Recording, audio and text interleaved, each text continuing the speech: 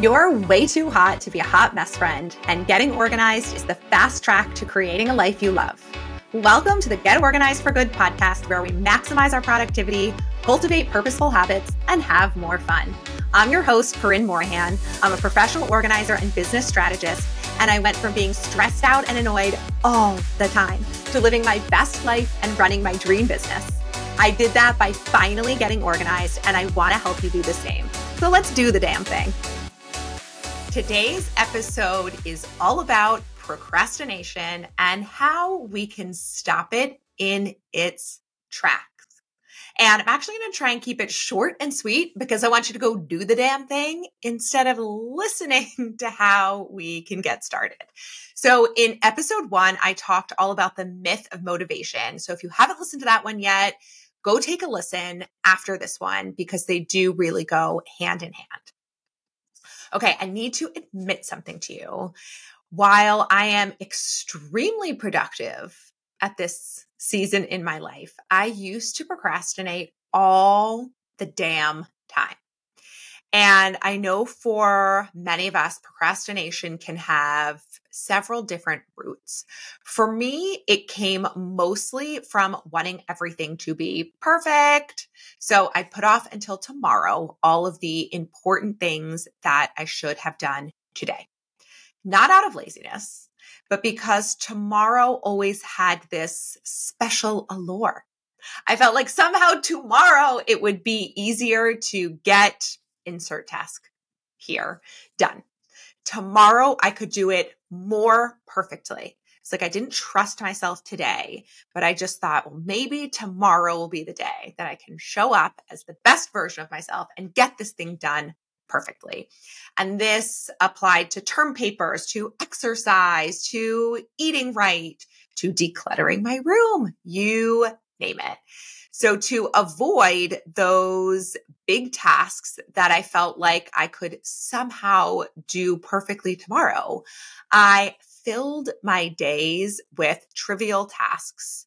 Sometimes some of them would be considered productive, but they just weren't the big thing that I would need to do, or time wasters, just wasting the day away. This was before social media, but today's equivalent would be just scrolling through social media because you have something big to do and you just don't feel like you are going to be able to do it as well as you want to. So you just don't do it at all. Well, after this quote unquote tomorrow kept coming and going, and I found myself frantically doing things at the last minute. Hello, writing my 100-page honors thesis in a week. No joke. That was really a low point, especially when half of it got lost as I was trying to save it on a floppy disk before they were actually floppy disks. But I don't know, many of you listening probably have no idea what I'm talking about. Anyway, it was a whole thing. We won't relive it. It was traumatizing, but suffice to say, was a low point. But even my 100-page honors thesis, I procrastinated until the week before it was due.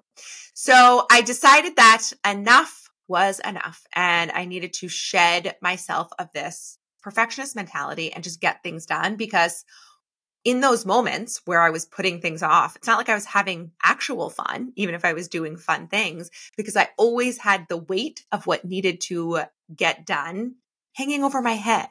And that is not a good feeling.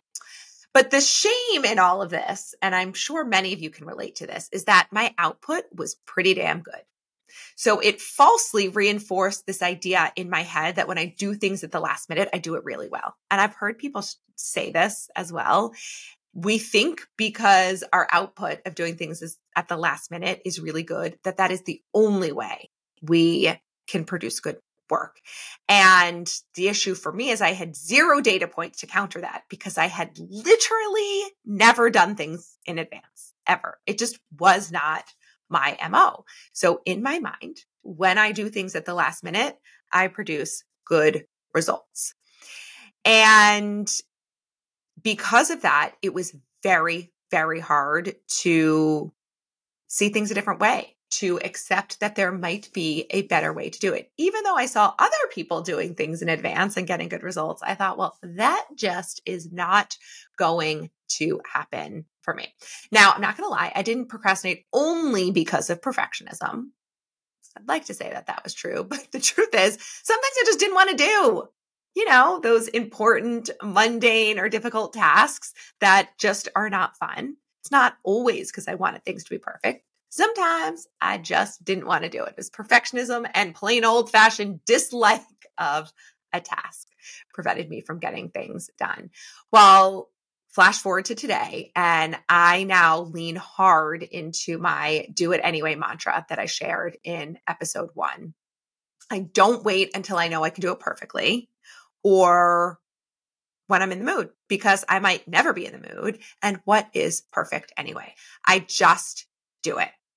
Well, you might be saying, that sounds great, but how in the heck do you get yourself to shift out of that mentality?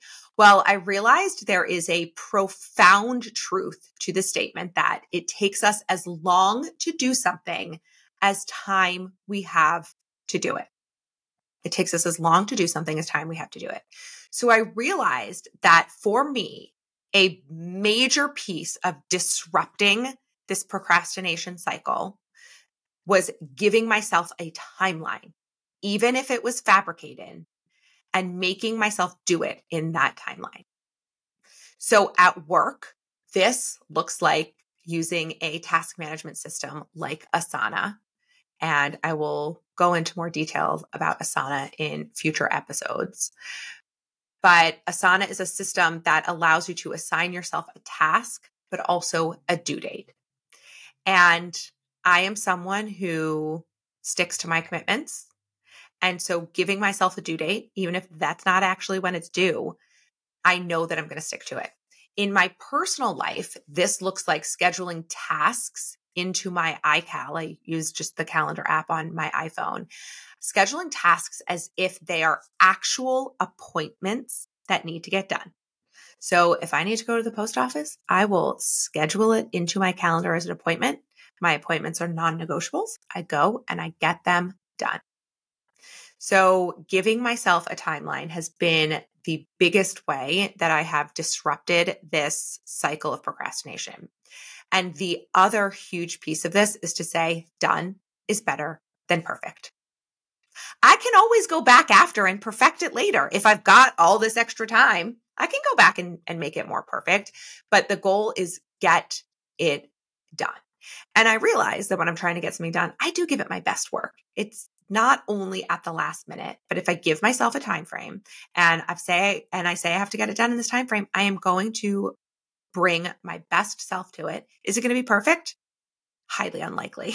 Is that okay? Absolutely. Done is better than perfect. I have become so much more productive in my life when I've adopted these two frameworks, giving myself a timeline and just getting it done and not obsessing over it being perfect. I realized that I would rather be someone that gets things done in my personal life, in my business, the amount that I have been able to produce and create, and the amount of clients and members I've been able to serve because I've just put things out there before they are perfect. Now I have the data points to show myself that, oh, wait, it actually is so much better to just get things done than try to do them perfectly. And then I celebrate myself for my productivity and I enjoy the rest of my day. The other alluring piece of procrastinating for me before was I felt like I had all this free time because like, oh, look at me. I'm in college. I'm going to parties and I'm not doing my work because I'm going to do them at the last minute. And I would spend way less time doing work. And I realized though that all that fun time could have been way more fun if I had actually gotten the work done first and didn't have it hanging over my head. And that is the way I live now. I get the things done. And then with my free time, and I do have plenty of it now, I actually get to enjoy it because I'm not trying to fill it up with trivial tasks. I don't have things hanging over my head. And I just do it. Now, sometimes when my mind really bullies me, and it still happens more than I would like, and none of these techniques work, I do always have an ace in the hole, which is putting on my AirPods and listening to a romance novel or playing music, because I find that if I literally have something else in my brain, it drowns out the voices telling me you can do it tomorrow, the voices telling me you're not going to do it good enough, whatever it is, whatever loop is in my head, that negative loop. If I physically drown it out with something louder, it snaps me out of it and I get into hyper productive mode. Now, I love romance novels. I always get sucked into the story and I just start doing whatever it is I need to do. For those of you that are like, nope, that's not it, listen to some good music. Now, for me, when I am really diving into a task that needs all of my mental focus, I do need it to be silent in the background. But if I am finding myself in this loop of I just can't get anything done, I will put on music, put on an audiobook, and go get started with something that I'm putting off, the something that doesn't require my highest level of mental focus, because there really is something to momentum. Once you get started being productive, it is so much easier to continue. Getting started really is the hardest part. And then once I'm in that mode of productivity, then I can tackle the task that requires my full focus. And then at that point, I usually will take out the AirPods. So for those of you who have spent decades living the way that I did, it can feel really scary to try it another way, especially if life has reinforced for you that you're amazing when you do things at the last minute, right? But here's the thing.